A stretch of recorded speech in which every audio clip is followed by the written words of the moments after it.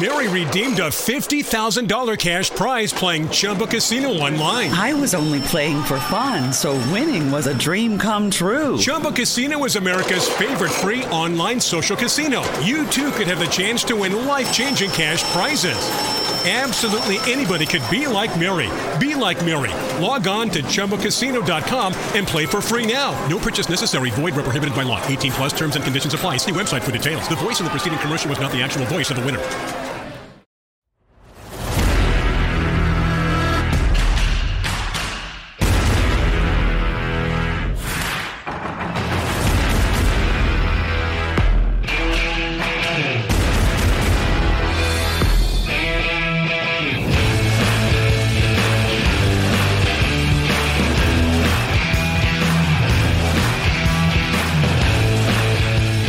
Yeah, without a doubt. Like I mean, you know, you sent me that message. I was like, oh yeah, no problem Monday, and then just went throughout my days like nothing, no problem whatsoever. And like we even texted, you know, throughout the week about articles and stuff, and it didn't even dawn on me. I was like, wait a minute, you know, oh well, it is what it is. I just figured you were busy, and I was like, not a big deal, whatever. Yeah, oh yeah.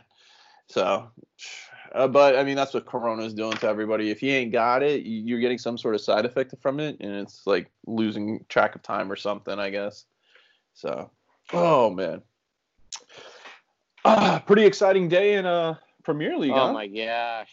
Wow, for a final day post COVID or whatever we call it, you know, it was pretty exciting. Yeah. I mean, it was.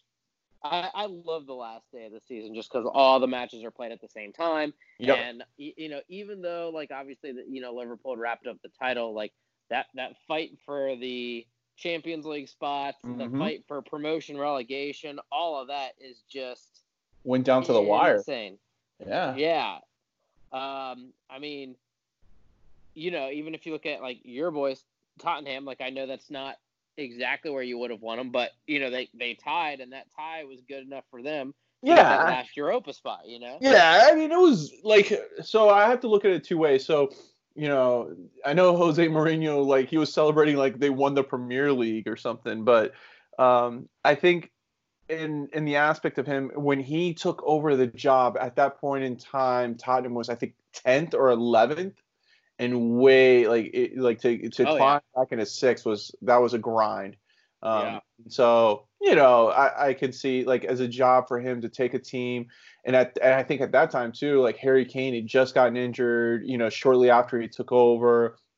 Son was doing his military you know thing. So yeah, I mean I could see it for him, and you know is it, you know, going from Champions League final to getting the play-in spot to Europa, not even guaranteed, you know, is not the best for Tottenham fans. But yeah, I mean, it salvaged the season from where it was at the beginning of the season. So I'm happy, and I think Europa is a good fit for a club like Tottenham, who's not spending a ton of money. So, like what happened last year, getting into the Champions League final, that was a miraculous run. Like every single thing had to go right for them, and it just did. Where in the Europa, they're going to be playing against clubs that are more equal to them, and I think they can have a better shot at the title than in Champions League. I think the difference between a like Europa League team and a Champions League caliber team is the amount of depth that a team has. Yes, without a doubt. And Spurs, you know, I've talked about this numerous times. Like Spurs, they just aren't deep. They have a good starting 11. Yep. And you know, to be honest, that's why United's been a Europa team. Like they've had a good starting 11 or a decent starting 11, and now we're starting to see a little bit of a shift in that. And you know, I think United. I think I've said it before. Probably maybe like 3-4 signings away from really having like that solid depth. I agree with that. I was so nervous today, man. I tell you what, because you never know what you're going to get out of Leicester City. And then, so here's something. I don't know if you watched any of like the goal zone stats afterwards, but so coming back from the quarantine break, United was 14 points behind Leicester City, and I forget which side they were on with Chelsea. It was either 12 or 16 behind Chelsea. And so to go, to pick up and just, completely destroy a 14-point gap is, that is difficult to do. So Right. That's why I was so happy with the way that they returned. And honestly, for, the quarantine did help United in the fact that Pogba could get fit, Rashford could get fit. But I still think that, man, that signing of Bruno Fernandes was the change in the team. I agree with you. I think without a doubt, United benefited from the pause in the league from the COVID break the most. Like you said, a 12 to 14 point gap, and to jump all the way to third. So I'm going to ask you this in all honesty: the beginning of the season, did you really see United as finishing third? Did you think that they had a team capable of that? No, I was honestly even halfway through the season, praying that they would get to the fourth spot, which I honestly didn't think was possible. And there for a while, man, United was hovering at 10th for a while, you right. know? And it just, my opinion did start to change when Bruno Fernandes came in January. Right. But I still didn't think that. I thought we would probably get to a Europa spot. But I didn't know which one, and we were sitting at 5th forever too. And so, the main thing was, though, like I said, you could see a difference in United right back from the quarantine as opposed to now. And they're, like every team, though, you could see it out of every team. They're tired. they played 92 games in 40 days. So that's bound to happen, but it also shows that they need depth. But for instance, today in the West Ham game, they weren't pretty matches at all. But you need to be able to grind those out, Right, exactly. That's the difference between a really good team to a mediocre team. Is right. Being able to grind those so-so games out. The ones that you should be able to win, but you're coming off of a week where you just played 3 matches and you're dealing with some injuries or you're dealing with some fatigue there. Yeah, definitely. That's where you see the cream rise to the top. Yeah, so like I said, I think they're a couple signings away, and really, there's talk about Pogba signing a 5-year deal. I could see that, which would be cute because Pogba looks just different now. He looks happier. He even said they're a proper team now. I think he works well with Fernandes in there. Mm-hmm. He is good friends with Rashford, Martial, Greenwood, and so I think he sees some promise there. We need another center back, to be honest. Probably another midfielder and another forward just to have proper rotation. Yeah, you and I have kind of talked about this before. I don't think Liverpool is going to have the same type of, I don't know, magic or something, Yeah. That it factor for next season, depending on how, the season starts out. So I really think of course, City's loaded, and, they're stacked, but they're getting a little bit older, some of the superstars that they do have, so I think it's a wide open league next year, and I really like the youth and the kind of the chemistry that United's playing with right now. Yeah. If the season were to restart, in 2 weeks, and that would be my front runner right there. That'd be my pick to win, because it just seems like they were hitting on all cylinders at the right time at the end of the season. It sucks like this was the end of the season and not the beginning of the season. You could really see where this team could go if they were given a full, season playing this way. So, like you said, there's still a couple signings away. Being in Champions League, that's definitely going to be a factor there because, when you're playing was it traditionally on a Thursday when you play the Champions League game or something, Wednesday or Thursday? So Champions League are Tuesdays and Wednesdays usually, and then Europa's Thursday, yeah. Oh, that's right. Europa's on Thursday. So yeah, I mean, so to have to be able to interject and manipulate the lineup and the squad, for your Champions League, but also be prepared for your weekend matches for Premier League. That's where it's going to take the toll. And I think that ultimately you saw the fatigue of that with Tottenham playing that long Premier League season and then making it to the Champions League final with just basically what they had in their starting 11. When they started the season off, they were sluggish, they were slow, and and you could see that. And even with a couple, it was like 2 months break or whatever, still the recovery from that playing that much, with Champions League and Premier League, and I think they made it. No, they didn't make it that far in the FA Cup last season either. So, but those two tournaments. But yeah, it's going to be interesting to see. So I'm excited. I actually think that, kind of like you said too, is don't get me wrong, Liverpool will obviously be good. They'll be fighting for the title, but I think. So I know they wrapped up the title early, and people were like, well, they don't need to win these other games and blah, blah, blah, which, okay, I understand. But, I don't know. I'm the type of person where, you're, constantly, it doesn't matter. You're always playing your best. Even if you've wrapped something like the title up, you're still giving 100%. Or I could see, it might be different if Klopp maybe was playing, younger guys or something like that. But he was playing his main starting 11, and Liverpool dropped some games that were okay, but what I don't think they understand that did, because a lot of fans and people are like, well, they have the title wrapped up.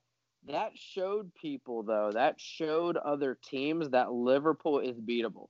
Yeah, I agree. They had this aura, and I get it. Teams have had it before, when back in the days when United and Arsenal back in those days, even in City, they get this aura around them, man, they can't be beat. And because of that, it makes it difficult. Liverpool kind of taking their foot off the gas, shows teams that okay, listen, these guys are beatable. Yeah, that was kind of weird for me. I agree, and glad you brought that up because they, like you said, they won the title, a couple matches to go, but they also had an opportunity to put that team up with the greats, to reach the 100-point marker, to get a couple, they wouldn't have had the goal scored and goal differential records, but to at least put themselves so that they are remembered. That's the thing, Premier League titles are every year. So when you win one, it's great, but the ultimate goal is just to be remembered forever. So, you want to be some of those, great teams. And so that's where I'm glad you brought that up because it really did show that this team didn't have that next level. They benefited from an early start that was really good. And no one else had, City stumbled a little bit at the beginning, right? And United and, Leicester City kind of, stumbled in the midway. So they didn't really have a big time challenge. They kind of coasted from midway all the way through. There wasn't I think City came in within maybe 6-7 points or whatever, somewhere around there midway. But the rest of the time they had a nice cushion that they could drop a game and not, worry about it and stuff. So it's interesting to see how other teams are going to react to the way how Liverpool ended this season going into next season, because I think with Liverpool winning the Champions League last season, finishing second, they kind of had that hunger. So let's go back even a year before that, they were in the Champions League final, lost in that, then finished second in the Premier League, win the Champions League final though. And so it kind of seemed like they were the team that kind of, like you said, had that aura, they can't be beat, and they kind of show they could right there at the end. So, and what was interesting to me as well, which, I mean, yeah. So in one aspect, right, we have, like you said, they had a chance to, beat Man City's point total. right? Uh-huh. And so like all these things, and then like that sort of thing kind of slipped away, and that's fine. But then it's like you said, like, you know, a lot of people are like, this is one of the best Premier League teams ever, and it's a very good Premier League team. Do not get me wrong, Right. because of the gap, and like yes, but you cannot hold them up to, you know, the Centurions, you know, for Right. City. You can't hold them up to the Invincibles of Arsenal. You can't hold them up to the treble winners of United. And Right. here's the thing, like, even if you go back to 07, 08, like when United won the league, they won a double. But like, Yep. Mhm. so even what Liverpool, like, and so what really, and this is maybe just me as a United fan, so I'm not a Liverpool fan, but correct me if I'm wrong here, but like, I thought it was odd when I started seeing pictures of Liverpool players with the Premier League trophy, which is fine, but also the Champions League trophy. Yeah, that did me. Yeah. That's not because it's one thing. Like, I get it, if they're like in their trophy display, like a lot of places Right. have like you know, United has a big like trophy display area, but like, I get that they're in the same calendar year, but it's not the same season. Right. Yeah. That to me was kind of a. I understand why they're doing it because I mean, don't get me wrong. If Or I not the calendar year. if I won a Premier League title and Champions League, of course I'm going to show them off and everything. But yeah, you can't use this team here and compare it to some of the the ones who have won the trebles or the doubles and so forth. They were kind of using that excuse from I don't know if you remember back in 2000 when Tiger Woods, when he won all four majors in the same calendar year, but it wasn't Oh yeah, necessarily in the same season and stuff. And right. so he lost. It was the PGA Championship that he won the year before, won the Masters, won the U.S. Open, won the British Open. But then when it came to the PGA Championship, to be in that season, he lost it. And so everybody said, "Oh, well, he had all four at one time, so that counts." But to the true historians, it didn't. There still has not been a true Grand Slam winner in golf winning all four in the same season. But of course, Right. Tiger, showed it off as him having all four at one time, which, I mean, it's Yeah, I just mean, an unbelievable accomplishment. But yeah, I don't right. consider when you're talking like in soccer, it's more relevant because there are teams, whether it's Barcelona or winning the treble in their fashion. United and Arsenal have done it before. And so, but yeah, that I don't count that their Champions League from last season, the Premier League this season, because you didn't do it at the same time. When teams Right. in doing that, they win at the same exact time. That's a special moment.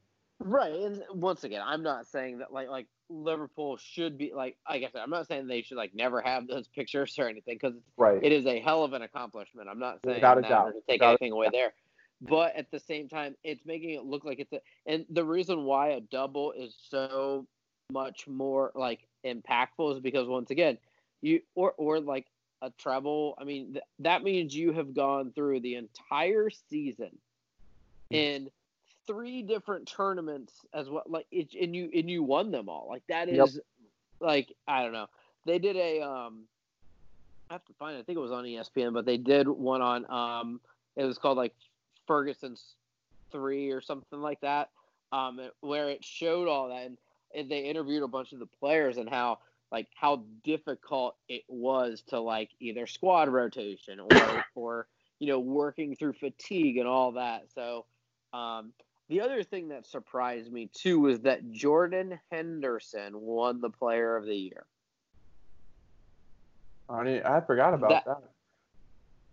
Kevin De Bruyne had more goals and assists, and that's fine. I get it. Liverpool won. That's Right. fine. But like, there are better people on like Liverpool who should have got it over him. Right. Like, I don't know. I just think that just went over. I forgot about they just handed out Yeah. the and it was like I saw it on the bottom of ESPN. Yeah. And then you think about it, like it coming through there. Yeah. Yeah. I It's a weird season. Yeah, his stats I just don't know. But hey, also, how about the relegation battle? That was wild too. Oh, that was crazy. Went down to the wire last minute. Yeah, and I mean, because and Aston Villa they were just like they were partying like they won the Premier League, weren't Without a they? doubt, man.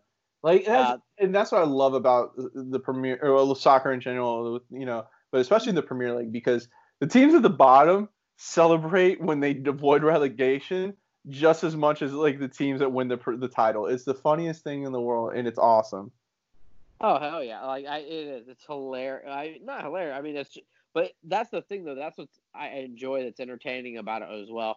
I feel like sometimes in other sports, and I could be wrong. Don't get me, but like, dude, if the Cleveland Browns are playing, dude, I don't know, like the Miami Dolphins or something like that. I mean, unless you're a fan, I don't know many people who are like, yeah, I want to watch those two. You know what I mean? It's just kind of like, right. Yeah, no. But like with the Premier League, because something's on the line, right? Because you have teams that are like a point away, and what people don't, with promotion relegation, like you're losing money, you're losing players. Like, I mean, it's very cutthroat. Yeah, no, I love it. It's like you said, it goes down to the last final day, even though the title's already been taken care of. Like the spots are up for grabs. Like to finish second, third, fourth. Look at Tottenham. So celebrating finishing sixth place. Like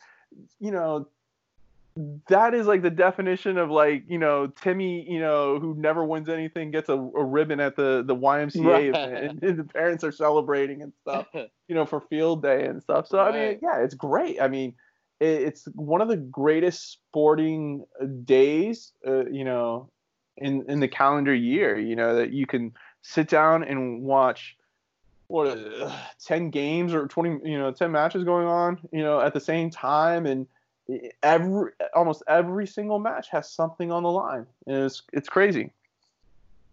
And then you can even go even further and watch the second leagues and see who's trying to get into promotion and so forth. And that's the funniest thing too, is because teams that are in the in the sub leagues that are winning and they're getting promoted up into the Premier League, it's not like they're going to go and win that league. They're probably just trying to stay alive the next season. Like, okay, let's just try to stay here. Let's try to stay in the Premier League because they know that's a financial, the promotion is financially sound for their program. So they're just saying, let's just finish 15th. Let's aim for that goal. So, it's great. I want to ask you this before we switch off. What the hell is wrong with Arsenal? Do you see them at any point in time getting back like they're to the old Arsenal days? Because I mean, listen, I know United, is special and had their run, which was unbelievable, but it seems like at least United is back to being respectable, finishing third this season, and so it's going in the right direction. Arsenal looks like it's going in the absolutely wrong direction. Yeah, I tell you what. I think that was one of the things is like even a lot of the commentators were saying like this kind of feels like an old United since like Fergie was there, and that most of them don't. And I agree that I don't know if United will be like going for the title next year, but they'll be in the running. Like I don't know if they'll win it, but they'll be in the running. Whereas Arsenal, man, I just I like Michael Arteta a lot. Here's the thing. Arsenal right now is what United, to a degree, was in the early years after Sir Alex Ferguson. So, David Moyes was there, and then Louis van Gaal was there, and then Mourinho was there, and they were never, they never finished 8th or anything like that. No. And 8th is the worst that Arsenal's finished since 1995. Yep. I thought they were going to finish 10th. That was crazy. I think Arteta needs time because I do feel he was right for that spot. He came up under Pep. I think he's good. But they're going to – I just really think it's going to take – a lot of new signings and a lot of getting kind of Arteta's his philosophy down. And I mean, because Ollie hasn't been there for a while, but the team is somewhat starting to look like his, but it's taken a bit of time, because what Arteta is dealing with, he's dealing with players that he didn't necessarily sign, right? Right. Mm-hmm. And so, that's how it was with Ollie, right? Like, Ollie didn't sign all these players. Like, sure, he wants some of them, but, like, there's players still that he probably doesn't want. I think Arteta's dealing with a lot of that, right? They need to do better, like, spending, and I can't say, like, United did a wonderful job on that, but at the same time, I really don't know why they gave David Luiz a contract extension. He is so volatile. Yeah. And then, like, you have Nicolas Pepe, who they paid the $72 million for, who's average, but they need to watch it right now, right? Because you have, like, Lacazette, and Lacazette is he's very good, don't get me wrong, but he doesn't seem happy. Aubameyang hasn't agreed a new contract yet, and I think that he's in the last year. Yeah, I believe so. They're, like, the best players. They're, and that's what brings a lot of the inconsistency. Like, you just don't know what you're going to get. You don't know what you're going to get from them. And I just, I don't know. I think you're going to see more or less kind of the same next year. I don't think they'll finish 8th. I think they'll finish a little higher. But I don't necessarily think fighting for top 4. I mean, that's where they're going to be kind of looking for. But yeah, I think it's, he's got to get rid of a lot of dead weight, and some of that's like Mesut Ozil, who's, was a great player, but he's turned into a cancer, man. Jeez. And he is like ciphering money from them because of how much he makes for doing absolutely nothing. Right. It's not like it's similar but different than like what Gareth Bale is doing to Real Madrid. Oh god. Just like ciphering money away for doing absolutely nothing. Yeah. But Real Madrid has enough money that they can get away with it, like where Arsenal can't. Like, I mean, Bale is basically being held against his will at Real Madrid. I think just to show so that Zinedine Zidane and the management can show a point that they're not going to be they're the ones by a single player. Yeah, they're the ones in charge, which is crazy. But yeah, for Arsenal, if they could get rid of Ozil, I mean, I think that would be a blessing for them, because that relationship has just soured so much. His talent, he was a great player, but his talent level is just because of age and I would say probably some minor injuries have added up over the years. His stuff has just seen his level of play decline, and so he's definitely not worth the money that he's getting right now, type deal. But yeah, they just seem old to me. Like that when I watched, a little bit of their match today, they seem like an older club. They just don't seem to have much of an identity right now. Like they have a very good offense, a above average midfield, and just not a good defense at all. Yeah, horrible. That's kind of Chelsea right now too. Chelsea's defense is absolutely garbage. They are. Chelsea, if they can make the right, Chelsea is going to be very good next year with some of the signings that they've made and some of the people they already have. But as you said, they need to get their defense sorted out as well. Yeah, their defense, and it's not as bad as Arsenal's, but it's there. But like you said, they're going to be in the mix. I think in that. Oh yeah. I wouldn't put them as the favorites to win, because I still think Liverpool, City, and then United are a little bit more sound right now, but they could make a run because they've got a good mix of veterans and youth. What's his name? The U.S. soccer player. Christian Pulisic. Yeah, Pulisic. He started to come along near the end there. Got a couple goals in and stuff. So it seems like he's finding a role on the team. Which is good for U.S. soccer. But yeah, it's going to be an interesting season next year. I think it's going to be let's see. So we had Liverpool this year, City the year before. City the year before that too. City, I think. Yeah. and then Leicester was before that, right? So a little bit of versus, So I think we'll see a different champion this coming up year. Yeah, I agree. A lot of versatility in the thing.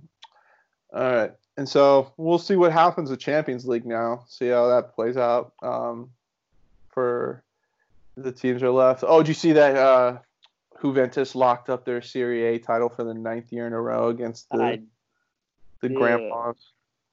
I did. Now that's something that I thought was interesting too. Is when people were like, they were saying stuff about like other, other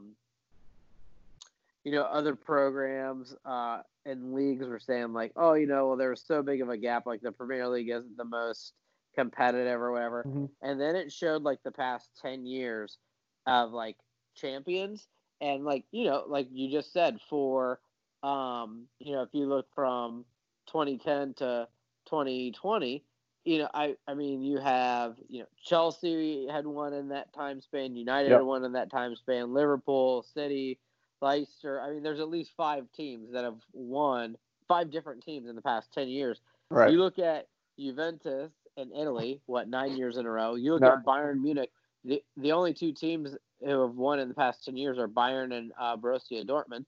And then in Germany, in Spain, it's obviously, Real or Barcelona. So someone kind of shut that down real quick. Yeah, and in France, it's PSG, so. Yeah, right, exactly. But don't forget the Russian league, man. The Russian leagues are... Oh, man. Well, if it was still during quarantine, I probably would have watched it. I thought they were going to do it because Russia didn't shut down. I thought Russia was going to be one of the few countries that kept their stuff going. Because, what was it, Vladimir Putin didn't believe in the coronavirus and said that they didn't have... At the point in time when there was like over 100,000 deaths in Italy and like all over around the world, Russia had yet to report one coronavirus. I was like, they're going to keep sports going on. The Russian basketball will keep going on. Something happened there. Something got into Putin's head and stuff. So yeah, Russian sports got shut down as well. But baseball is back. Did you watch any of the first couple games that have been televised, or? I mean, I kind of, I was just kind of scanning a little bit. Every once in a good while, I'll turn into a good old Pirates game, but nothing, since it's just getting started, nothing too big, at least yet. It's definitely been interesting to see the games. I've watched the couple Yankees games against the Nationals. Yeah. No fans in the crowd. The broadcasting is putting in like audio sound from like fans, I guess. So like when you see a fly ball into the stands, it like like you can hear like this kind of tick of an uproar and stuff. But it's the one things I will say is different from watching baseball is 2 things. Number one is the new extra inning rule where you have to put a runner on second to start the inning off because they want to get the games over with faster. They don't want them to go like too deep in extra innings because of a 60-game schedule, and it's been like shrunk down so fast. So that's been really interesting. There's been 2 games so far that's used it, and the farthest they went was one was 10th inning, one was 12th inning, I think. So it's working, I would say.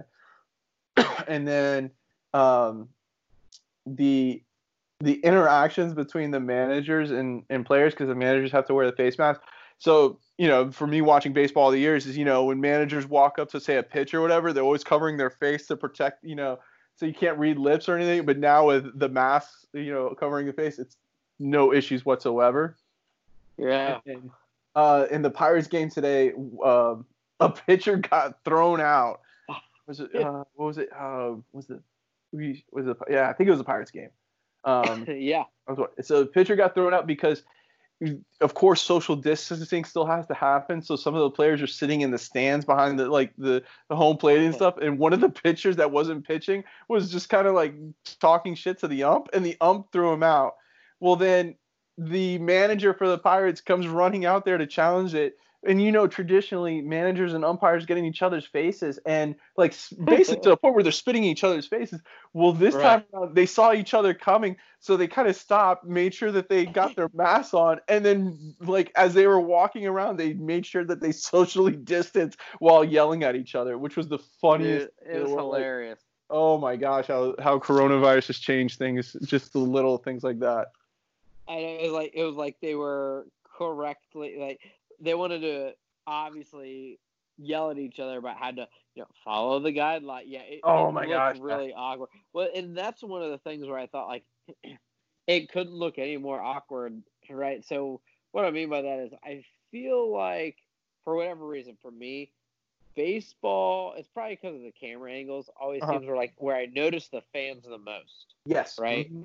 Like, I mean, maybe basketball a little bit, but I feel like football, soccer, even basketball, like it's so close on, the court or the field a lot of times. Yeah, especially when you're watching a pitcher pitch, you could see the fans right behind home plate. Mm-hmm. Right. So you have that. And so I think that's been that was the weirdest thing for me to turn it on and like not have that. Well, I had that a little bit of shock value with some of the other ones, but that was what was kind of the weirdest to me. Yeah, the Dodgers ended up doing cardboard cutouts of fans, and putting them behind home plate to make it seem like there were fans in the stands and stuff. It was the funniest thing in the world. They've gotten creative. They put regulations on that, right? I've heard a couple of things about it, but not like the whole ordeal of it. Yeah, because I think it was a soccer team. One had like Shaq, which is fine. Then another team put a cardboard cutout of Osama bin Laden.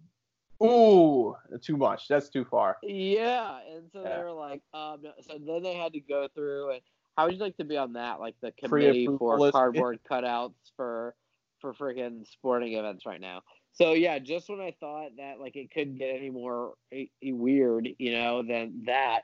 Then all of a sudden, the like socially distant argument began to happen. So, dude, like, I mean, I kind of get it, but at the same time, no, you can't put Osama bin Laden in the stands like that. I mean, no.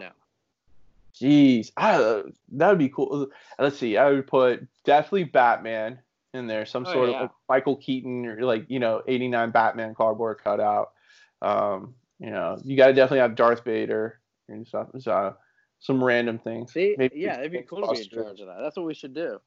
Oh hell yeah, this would be a new job. Fill the stands up with random characters. Yeah. Dude, you know what I would definitely do? I would like if I was in baseball, I would find out the opposing pitcher of that day and get a picture of his mom and do a and put it right there in front, like in the front row, so he's seeing as he's pitching. That'd be awesome. Yeah, the baseball season's definitely going to be interesting because every other sport that's going on right now, they're finishing up their season. Baseball's the only one that like is starting a new season. They're doing this truncated, 60 game season, which is going to be lightning speed for baseball because traditionally it's 162 games. So, and then they expanded the playoffs. So instead of it just being 8 teams, it's now 16 teams, which is going to be crazy. So a team that basically traditionally like second place in the division, some divisions that are really good, that's fine. But they usually get the wild card spot. But like in the the National League East, that could be tough because like, you're talking about a team that maybe barely over 500, finishing second and stuff, and potentially having the chance to win a World Series. So this is going to be a weird experiment for baseball and everything that's going on. It was just in-game changes, but then expanding the playoffs to 16 teams. I don't know. It's weird. What was I going to say? The kickback on it. I mean, it's just playoffs last longer, but I don't know. It's not a smart move. The MLS thing has not turned out to be well at all. No. MLS is back tournament or whatever. That one's been horrible. Yeah, like I said, I think each kind of league tried to do their own thing, what works best for them, whatever. That's fine. But like yeah, the MLS one has just been bad. And I think what a lot of it, and that was my first question, right? So when you had something like the reason why I think baseball will be fine, whereas like MLS and like NHL is a little bit different too, is because with with MLS they kind of jumped right in and it was like this like big like tournament mode, right? Yep. And then if you lose your games, like David Beckham's Miami FC or Inter Miami or whatever they are, like they were like 0-5, boom, done. Right? Yeah, they didn't win a single match, and that was horrible. No, and then so and NHL kind of has a similar type of format, at least in that like right to playoff format. Mm-hmm. And what I was always curious about with those that I think we're seeing, as opposed to like the Premier League and Major League Baseball, is that those actually have enough time for players to kind of like knock get the rust off, right? Right. Like even when the Premier League first came back, like some teams started strong, but you could tell there was teams were rusty, or maybe there'd be like a good strong 3 games, then a team would have a down game or 2 or something like that. But then there was time for them to pick back up. But I think what you're seeing with like MLS is like people are rusty, so they're coming out, and it's just like it doesn't look great because they're rusty. But by the time they get any sort of stride, like it's done. Like they had both the LA teams playing the other day, and there was like no defense whatsoever. None. No. Well, and 2 teams had to withdraw because so many of their members had COVID. They couldn't recover in time. And that's where I think that Major League Baseball has done well, NBA did well, even Premier League, even like soccer leagues. Although you didn't really hear that much about soccer leagues where a player tested positive for COVID and was out for a match. Dude, they had the stats up on Goal Zone today. They said they tested over 20,000. So not only players, but the staff, equipment managers, all that stuff, and the Premier League. They tested over 20,000 tests, close to 21, and only had 20 total cases. That's crazy. Test positive. 20. That's it. That's amazing. Kudos to to England and being able to eradicate COVID as well as they did and stuff. Because I mean, NBA, thankfully, like their bubble, theory of keeping everybody inside a bubble has actually worked. Like the first couple of days that the players reported, they had, I think, 15 or 16 test positive, and since then 0 have tested. And then if a player leaves a bubble, they're automatically quarantined, and they can't leave their quarantine when they come back until they test negative 2 times. So I think that's smart. Major League Baseball is doing a little bit differently, where because players are traveling so much that and they have time to do it, that if a player tests positive, of course they have to do their quarantine, and they're out from the games and stuff. But they're not bubbling, but they're not seeing as many positive tests. But Major League Soccer, like rushing into it, was the worst decision ever. And then doing this tournament style, like you said, trying to put players back into a motion where like games count and stuff, just backfired. And you had 2 teams withdraw, a couple key players from other teams had to sit out because of their quarantine of testing positive. And that was, I mean, I don't see how the Major League Soccer recovers from it, because I know they put a ton of money into it by renting out, if you want to call it, the Wild World of Sports complex from Disney and stuff. So, this is going to be a disaster. And the women's soccer league is doing a little bit better competitively, but they're not getting the ratings revenue that they thought they were going to get. With their matches kind of basically having no competition. You would think that, with nothing else on, people would watch, sports, whatever it is, female soccer, and it's not turning out to be the right decision, I guess. I don't know. Yeah. I don't know. Maybe that'll change some, but I don't know. I think they thought, just because there hasn't been, a lot of sports stuff on that. Maybe that might give a boost, but it just hasn't really seemed to take like they're hoping. Yeah. All right. Moving on to I don't know. I don't know if you want to call it a funny story or not, but did you see that Ray Park was trending over the weekend on Twitter? No, I didn't see that. Okay. You want to know why he was trending on Twitter? Yeah, I do. Okay, so on Saturday night, and I got this in a group text, friends of mine that, kind of we talk Star Wars and stuff.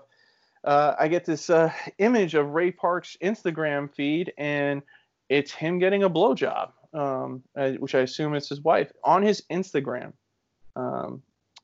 Yeah, it seems that he accidentally posted himself, on Instagram. No, Yep, getting a blowjob, and so people, of course, and it was on there for about an hour before it got taken down. And here's the funny part was that people were reporting it on Instagram, and they were screenshotting it of their reply back from Instagram saying that this did not violate, disturbing content or sexual nudity and stuff like that. Like, they're like, how the hell does this not, violate, pornographic and stuff? Because you're not allowed to on Instagram post any type of nudity whatsoever. Right. Yeah. So yeah. So and the reason why I bring this up is because this week, we've kind of, rumblings have been announced that, about different Star Wars projects, and supposedly there's a Star Wars show that's going to focus on the Crimson Dawn, the crime syndicate that Darth Maul led and stuff, and it was going to be live action. So of course everyone assumes that Ray Park's going to be be playing Darth Maul, and so after this kind of debacle, it didn't blow up like crazy. Right. It's out there now. What do you think Ray Park's chances of playing Darth Maul are now? Mine are slim to none. Yeah, I mean, excuse me. Man, that's really tough. I don't know. I feel like if I don't know. I guess what more information comes out, because I know a lot of things I was looking at talked about, like that it was like, was he hacked or whatever it was. Right. Mm-hmm. But which is doubtful. But I mean, at the same time, like, yeah, I don't know. That's a very liable thing for a studio or something to pick up on, and especially go with Disney. Yep. Yeah, especially with it being Disney. So yeah, I don't, which is unfortunate, but the only people that really get to get a pass from that are usually like politicians or something, right? Exactly, right. No, like, yeah, that's tough. So he could have been hacked. There's a possibility there. But what my friends and I were texting back and forth about it, what was unique about it was that it was just on Instagram. And he traditionally links his Twitter and Instagram together. So if he posts something on Instagram, it goes on Twitter as well. And this one was not. This one did not get leaked on.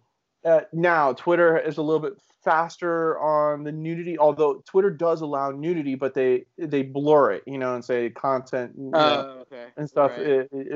Is for not suitable for work type deal. So you can watch after you approve of it. And so since they weren't both linked, my friends were saying if somebody hacked and really wanted to get it out there, they would have put it on every single social media account, not just one, that it seems like, and some people were saying it was revenge against his ex-wife or whatever, but that didn't make sense either. So we think it was in a drunken effect, because I mean, come on, it was a Saturday night. It was when I was getting the text, it's 10 o'clock at night. So in Scotland, what is it, like a 4-hour difference? So 2 o'clock in the morning. It's a Saturday night, 2 o'clock in the morning. It's definitely possible he was having, his fun and recording himself and accidentally said, share it to Instagram, But yeah, wow. this throws a kink because it was supposed to be announced in this coming up week of the whole Darth Maul, what's going to happen. So there's some people are, thinking that it's going to be like Darth Maul will be involved in multiple shows with the new Bad Batch animated series that's coming out soon. They're saying that, you could see Darth Maul in there in the animated show, and then the Crimson Dawn show, and then supposedly there's going to be a Lando show that Donald Glover is going to, do as well. And I just don't think that's going to happen right now. I think that announcement, if they're going to keep Ray Park, is going to be, put a lid on it for right now, and then bring it back. Let's hope 6-7 months down the road, people forget that this whole video came out, or that debacle came out. But yeah, I feel bad, because the guy. Yeah, it puts a little bit of a kink in the things, no, it does. Yeah. I feel bad for Ray because, I love the guy. Darth Maul, and then, the guy is an amazing martial artist and stuff, but Jesus, dude. Yeah, that's tough to... Yeah. I like, how does that even... How do you recover? What? Or was he trying to share it to something else? And yeah. You know what I mean? I feel like there's a lot of things, but still, that's one of those, need to watch what you're doing. Yeah, I know some people are like, "Oh, we shouldn't be talking about this and stuff." I get it. In my mind, if this was somebody else, I get it. But it's so weird at the same time. We cover Star Wars on our site a lot, and a lot of the things that we bring about is all about Star Wars. So to me, it was like, holy shit! We covered the story this week, I think 3 different times about Darth Maul being in a new show. And so for that to happen, I'm like, well, that's not we're going to have to come out and say, well, it looks like that ain't going to happen. Or at least the announcement that we, I think in one of the articles, one of the writers wrote that the announcement's coming next week, about it and stuff. And so, yeah, that's just going to, if this was Ray Park 5 years ago before any of this stuff, this would be nothing. It would be like, oh, well, hey, remember that guy who played Darth Maul? Yeah, he was. Oh, right. Yeah, but it's just, horrible timing for Disney right now. Yeah, they're probably scrambling right now, too. Yeah, it looked like it didn't get picked up by a lot of major media outlets. I saw, in the next morning, some of the news outlets over in England and Scotland where he's from and stuff, it picked up, but nothing major. Not even TMZ didn't even pick it up, so who knows? It might just go under the radar, except for a little podcast like us here and there talking about it. But right. Oh man. Yeah, we'll have to see what happens. I will say though, Twitter was on fire that night. If you went over to Twitter and saw, the trending tweets about Ray Park, oh my gosh, people were ruthless on it, and they were hilarious.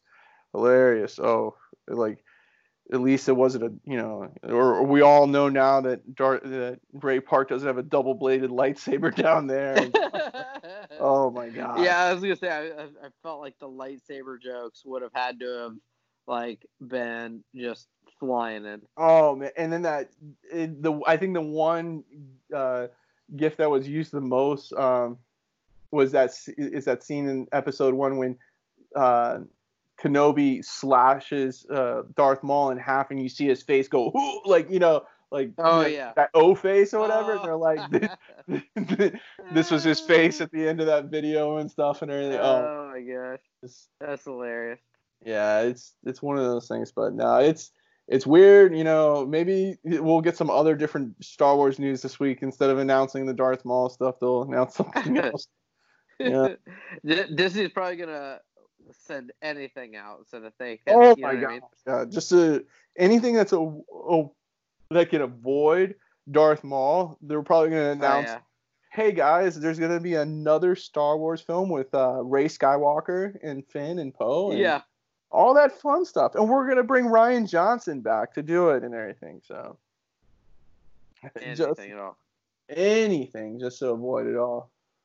All right. Well, that puts us a little under an hour. There's nothing else really from me. Of course, with COVID, there's not really many stories coming out. So, yeah. Anything on your radar? Did you see the Wonder Woman 84 trailer? I saw bits of it. Haven't seen it all together in one full scene of it. That's okay. I'd recommend it. It looks fun. I think it looks good. Oh, okay. Yeah, I think it's one that I would definitely take a look at. I am interested to see. I mean, it's not like really huge news or anything, but that Zack Snyder shared the just a clip of Henry Cavill in his black Superman suit. Yep. Mm-hmm. That was pretty cool. I just also like, one, I like that he was doing it, but two, I thought it was very interesting that he, like, that's actually Henry Cavill in the blue and red suit, but in, like, post-production editing, he changed it to black because the studio wouldn't buy another, like, all-black suit. Yeah, because it's super expensive. That I remember when they were making Man of Steel, how expensive the costume was. Yeah, the material to do it, because it's like it's a combination of the polyester Under Armour stuff that we buy shirts from, but then also like some sort of type of molding so that it enhances the physique of a person. And with Henry Cavill, I mean, Jesus, the guy's when he trains to become Superman, he turns into a god. So yeah, it's not. Yeah, it's wild. Yeah, it's definitely not cheap. The thing basically is like molded to his body, so. But that was another interesting thing, because there was the Justice Con, which was kind of a convention going on, as well as San Diego Comic-Con virtually did this year, and then there was another convention as well. I can't think of the name, but then you had Xbox or Microsoft do their kind of reveal for the next Xbox unit and stuff like that.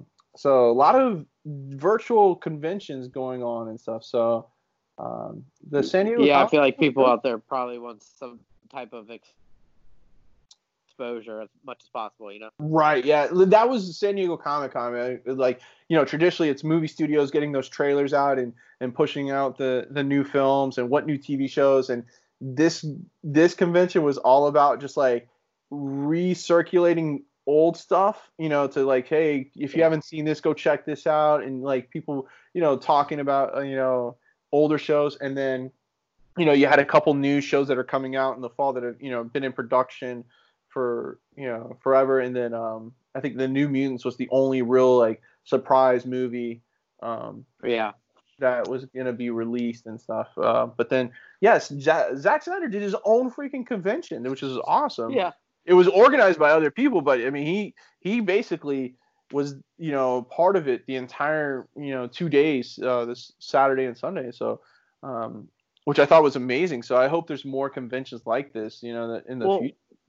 What better way to plug like the Snyder Cut too? You know what I mean? Oh yeah.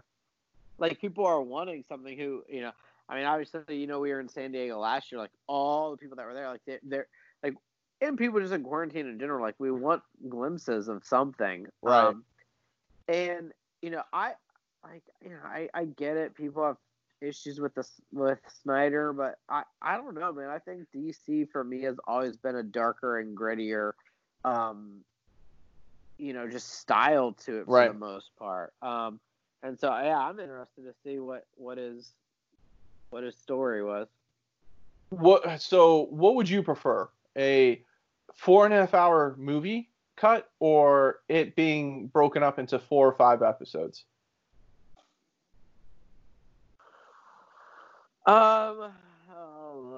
Probably like 4 or 5 episodes. Just because that is a long. I mean, I guess you wouldn't have to sit. Yeah, I guess technically you wouldn't have to sit there that long, and you could break it apart on your own. Right. But no, I just think breaking it down a little bit would help. Yeah, because like I said, otherwise it doesn't seem as time consuming, right? Right. Here's the thing: we could So let me put it this way: like we can all binge watch stuff. Like think of any popular thing that you've binge watched, right? So like for me, either like Stranger Things or Peaky Blinders. Like I love, especially Peaky Blinders. I'll binge watch that. But at the same time, I I can quote unquote justify watching a 6-episode season across 3 days when really they're hour-long episodes. You know what I mean? Rather than sitting for 6 hours straight and watching them. I mean, it's the same in the long run, but at the same time, I think it's more manageable when you can kind of break it down. Yeah, so I own the Batman vs Superman Ultimate Edition one, which is basically the Snyder cut of Batman, and that one is 3 hours and 15 minutes, and so that's to sit down and watch that one. That's a you really have to carve up. Yeah, it's a commitment. Yeah, and so I'm kind of on board with you. If you're gonna go past 3 hours, you might as well chunk it up and do 5-6 episodes that are manageable. But who knows? It'll be interesting how long because there's no marketing yet for it, and there's no guarantee that the Snyder Cut will actually be sold outside of HBO Max. So it'll be interesting to see how long it's on HBO Max, how long it's going to be in this status for it, which is going to be interesting. So here's my question for you. I was thinking about this the other day because, all the Batman movies are on. We've talked about Batman 92 before, Batman Returns, and I'm a fan of it. I understand why people, are opposed to it, but I still think it's a great movie. So people don't like the Snyder version because Batman kills, right? Which, I kind of tossed the dream sequence out because that's what it is, a dream sequence, and it kind of showed what Batman had to become because of those times if it got to that. Mm-hmm.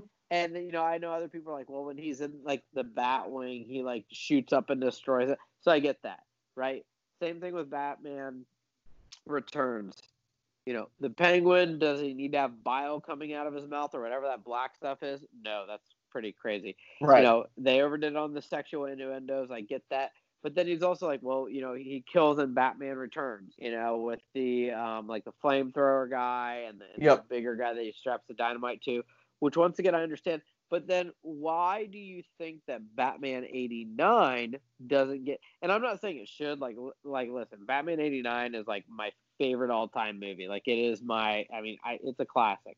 So I'm not saying it should. I'm just wondering why people don't give it any sort of hate in the same regards, because if you think about it, when the Batmobile goes into Access Chemicals, remember yes, I know he's not technically driving it, but it drops the bomb to blow up Access Chemicals. It drops the bomb right in front of that guy, so clearly kills those guys. And when he's fighting in the bell tower and grabs the one guy by his legs and flips him down the bell tower.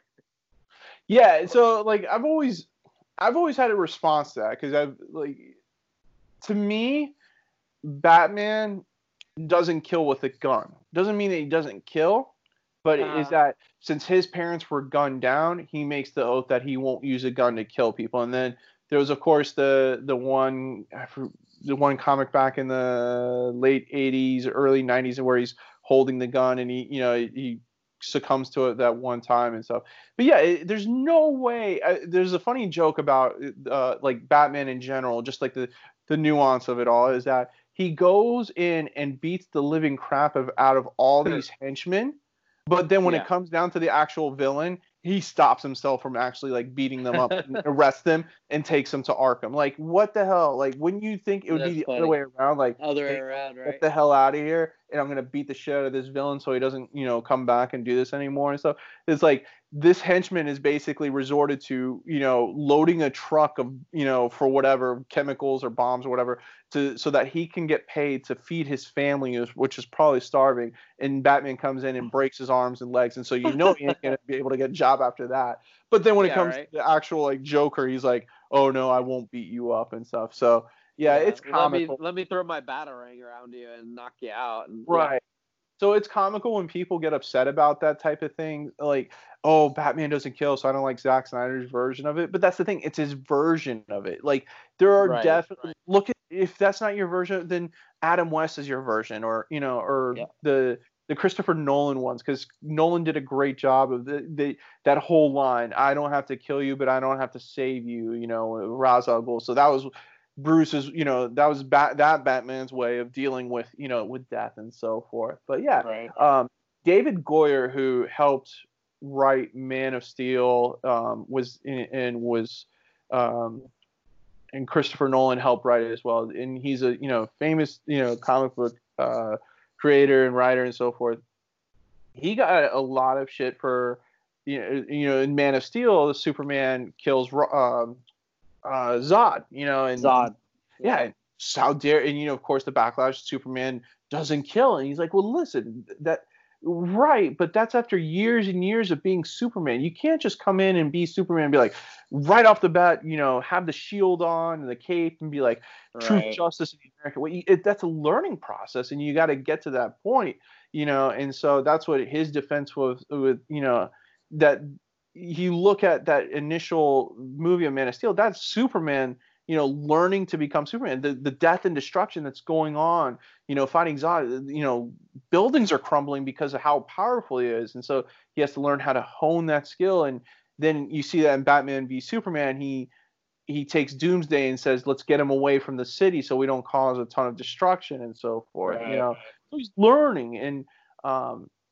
And I think the Batman that we see with Zack Snyder's version, even though it's not explained a whole lot, what is it? Is it Tim Drake?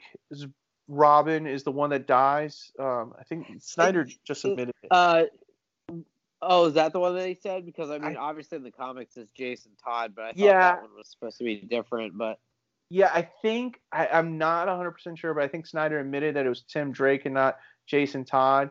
And so, and he was killed by the Joker. And I know that the DC EU is all messed up, but you look at the villains in, from Suicide Squad that we saw little clips of, Ben Affleck's Batman in there. That, like, this Batman is a lot different. He's older, he's aged, he's, you see he's taken a lot of beatings from, in Justice League with the bruisings all over his body. So for him to kill, it's probably the easiest way to get shit done. He's probably just like, you could kind of tell this version of Batman, he's kind of, as old as he is and stuff, he's like, just screw it. All the shit that I've been doing, trying to do it the right way, hasn't worked. Let me just get in my Batwing and blow shit up and be done with it, type deal. Dude, Snyder said that it was Dick Grayson. Dick Grayson, that's what it was. I knew it wasn't Jason Todd. Oh, that's interesting. Yeah, so you can see that, like, that's going to psychologically mess up a different version of Batman and Bruce Wayne if it's his first Robin that dies, So there's no Nightwing. Yeah. Like, hey, I was a successful father figure to this, this guy, and he grew up. Yeah, that's what I said. He's going to be very different. So, but I mean, you could take the easy way out and say, oh, Batman doesn't kill. Okay, yeah, your version of it, but there's multiple versions of Batman. Shit, Frank Miller's Dark Knight Batman. Didn't he kill the Joker, right, in the Dark Knight? Yeah, at the end, yeah. Uh-huh. Yeah. I mean, come on. Like that's what makes Batman so great is that, and it's kind of like Nolan hits it, that every version of Batman is different. And it's, which one is your Batman? There's people that are fans of Adam West. People that are diehard fans of Michael Keaton. People that are diehard fans of the animated version, with Kevin Conroy as their Batman. Well, I think we talked about it at one point, but really, and it does make sense, like, even if you look at, like, whether it's Batman 89 or 92 or Batman Forever and Batman and Robin, for as bad as Batman and Robin was, like, that actually very much fits a certain era of the Batman comics when it was very campy and goofy, and it just so, I mean, each area has its place. Yeah, each era has its place. And depending on what age you are, we're, in our, mid 30s. So for us, we have kind of a plethora of different Batmans to choose from. But like for our, for my dad, it's Adam West. That was his version of Batman. That the kooky, bat dance and shark repellent and all the different, gadgets that he had and so forth, and the bam, plow, pop, Oh yeah, signatures on there. So yeah, I mean, but kids these days, Batman '89 is not even like an option for them. It's either Ben Affleck or Christian Bale. If you to ask a high school kid, not even Kevin Conroy's Batman '89, or I mean, Batman animated series is on that list. Yep. So. But yeah, that whole like Batman doesn't kill thing, to me, the one principal thing I would say that like all of them share, the different versions of Batman, is, well, except I think the Dark Knight one with Frank Miller, is that they don't kill with guns. Right. Because Bruce saw his parents, killed, gunned down. He vowed to, and all of them had vowed not to use guns to kill, type deal.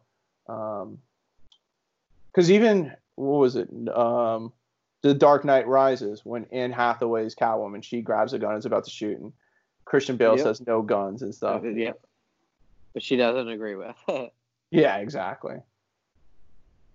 But yeah, I mean, it's going to be interesting to see this Snyder Cut's version of Justice League, because we're supposedly getting a darker version, like you said, like you prefer, than that campy version of it and stuff. So yeah, we'll have to see what it looks like. Yep. All right, that puts us well over an hour, so I think we're good on content this week. So we'll make up for last week, right? Exactly. I swear to God, this quarantine just gotta stop. I don't know what it's gonna do.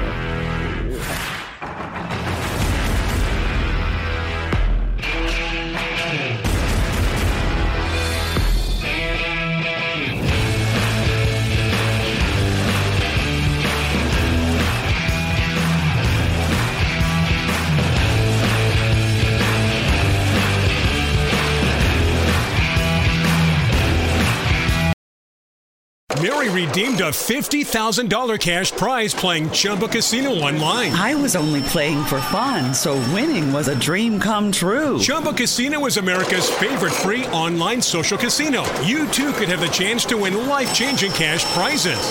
Absolutely anybody could be like Mary.